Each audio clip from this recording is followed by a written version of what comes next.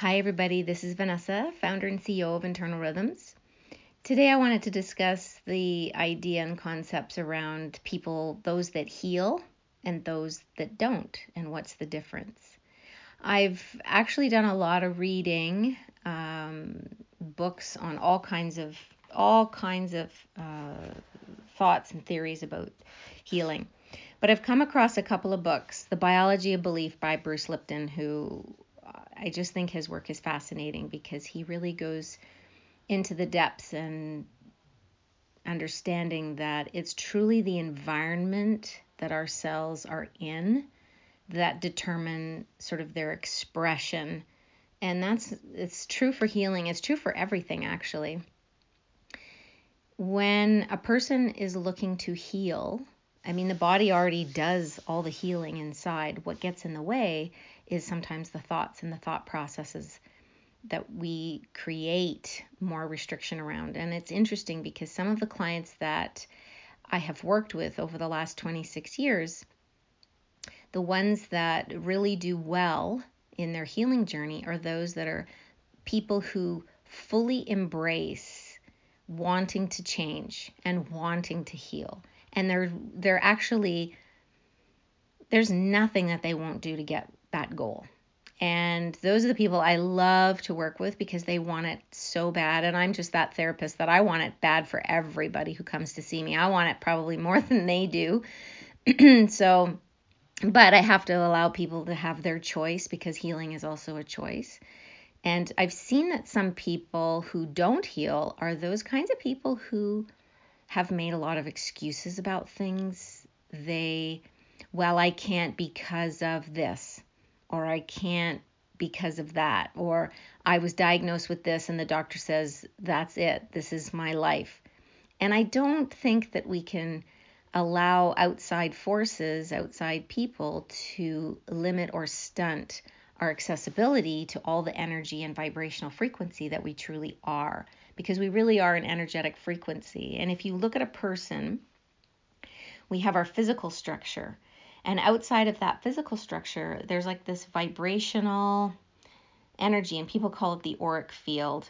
And then it goes beyond us. It actually expands so far beyond us. Because we know this to be true, because if you look at horses, and I'm just going to use horses as an example because they're basically considered a prey animal.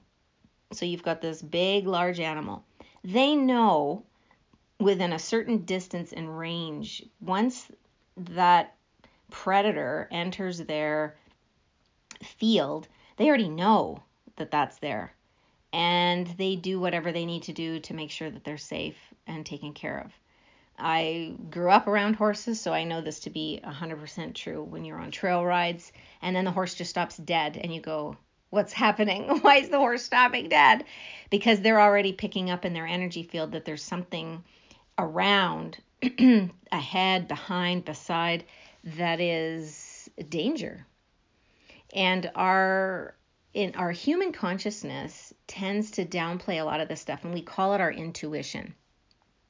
But if we really thought about it, it's actually picking up that greater energy field that sits, so far out away from us.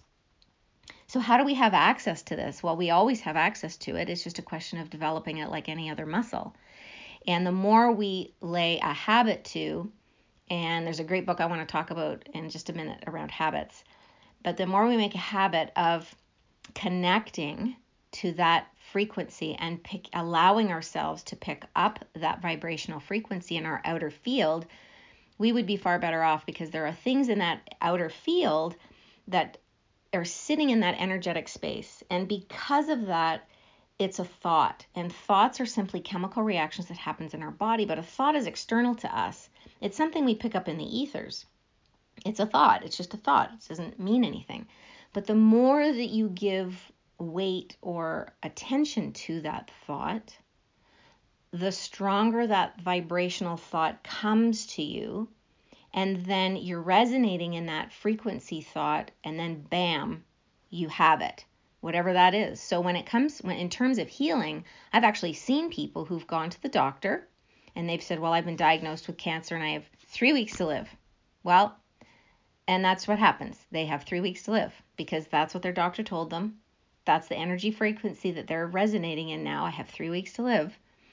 But I've also seen people who get that same diagnosis and they turn it around and say, no way.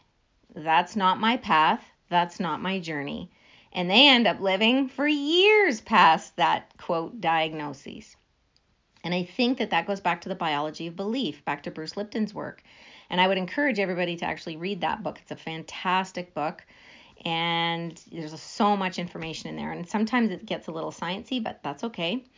And we start to realize that there's more going on to this process than we really realize. And I have seen clients come to me 20 years in pain. 20 years, that's a long time to be in pain. They've been told by other physicians, other therapists that, well, you're just going to have to learn to live with that. So this becomes their mantra, that they start to live, well, this is what my life is. And then they see somebody like myself who allows them to sort of see that, well, maybe there's more to this possibility or more to this experience than what you're giving credit to. And there was a lady in particular I can remember. She, 22 years she was in pain, constant pain, daily pain. In that very first session, actually all 100% of her pain disappeared. She was in such a state when she left, she couldn't believe. She kept saying, I don't believe it, I don't believe it. And I said, no, we need to stop saying that because you've already experienced pain-free for the first time in 22 years. And she just could not get herself the idea that she could be pain-free. And it's unfortunate because she did not continue with the treatment. She, about a week after, she said, oh, well, all my pain came back. Well, if you're sitting in the fact that there's no possibility of me being pain-free, even though she was pain-free, she could not accept it. And so she brought all of that back to her. And again, I've seen the reverse of that. I've seen clients come in and then they're just amazed. They walk away and they're like, I can't believe I'm pain-free after 15 years. Do you know how long I've had that shoulder pain or that foot pain or the back pain? It's been there for so many years and then it's gone. And they're so elated and joyed because they truly, truly want to heal. And there are reasons that people don't want to heal. People have, sometimes I see clients and there's like this excuse that they have because they're getting attention from the fact that they're getting something out of the situation that they're in, whether they don't have to go back to work or they get attention from their family that they probably wouldn't get if they weren't. That's their thought process. It's not true, but it's their thought process. And that's another really interesting thing to have in this conversation is the idea of perspective. So every one of us has a different and unique perspective on things. And when it comes to healing, there's no difference. So 5 people could go to the same movie and they'll have 5 different unique perspectives on what that movie represented to them because they have 5 unique lives that they've lived and 5 unique different ways that they've expressed themselves in this world.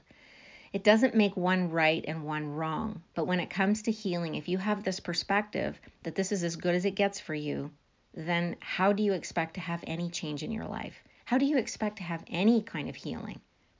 So you have to be willing to be open to the possibility that there can be more, that there will be more, that you are not defined by your condition or your label.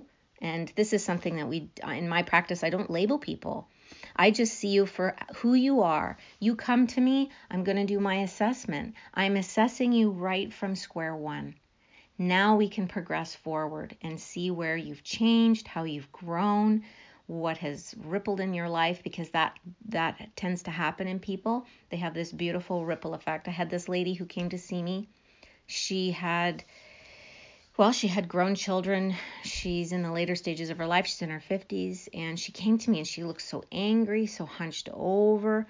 And after that first treatment, it came out, there was some abuse early on in her life and just the anger that she had been holding all these years around that incident and situation.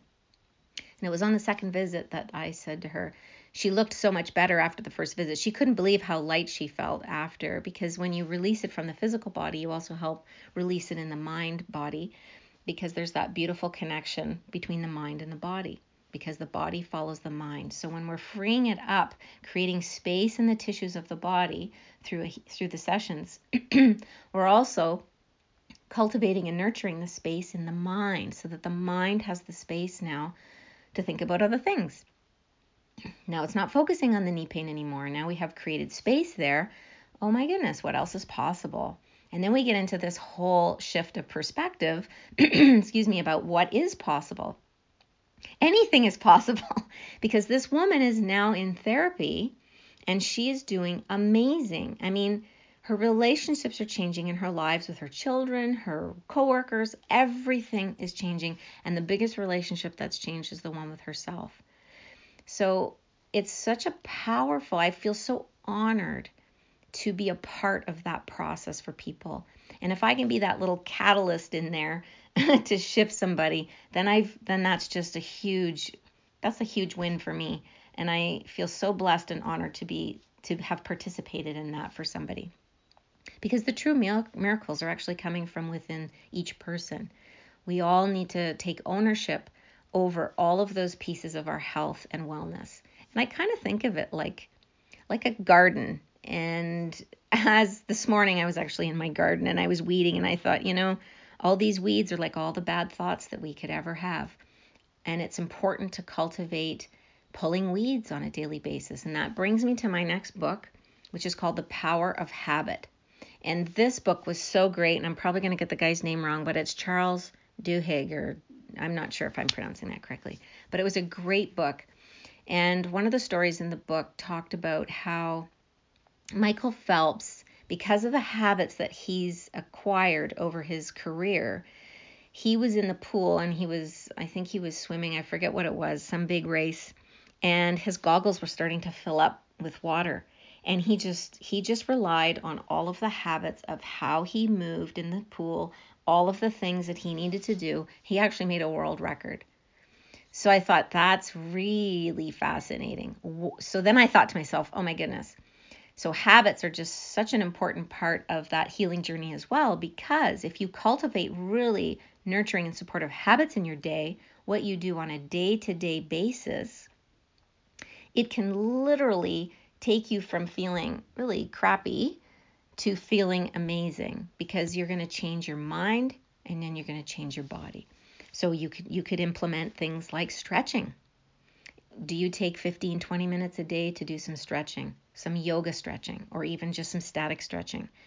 Do you do a gratitude meditation every day and feel the blessings of your life, so that we're not feeling dragged down emotionally by some of the things that are going on our day, because that has a big impact on your healing as well. So these are the things that we do. And so make a list of maybe some of these little habits that you can implement in your day, because if you did them every day, you begin to just create this amazing experience for yourself. And one of the things that I do every day is I get up. Obviously I get my son off to school. Once he's gone to school, I take the time and I do this amazing workout. And it's just something I've cultivated every day. And it does change. Sometimes it's longer, sometimes it's shorter. But at least I have that time and opportunity to put that in my day.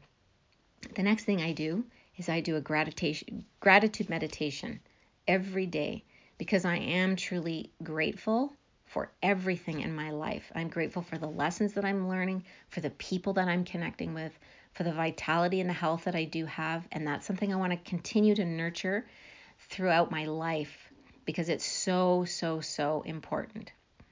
And then it's all about helping the mind and the body support one another. Well, I've hoped you guys have found this helpful, and I wonder if you've, maybe written down some of these little habits that you might be able to create for yourself, some of the plucking of the weeds in your own mental garden, and maybe what you could do to free yourself from that heavy restriction and burden. And then looking to the different perspectives and thinking about, how am I seeing myself? Am I labeling myself? Am I pigeonholing myself into one aspect of who I am? Because we are so much more than what we think we are. Until next time.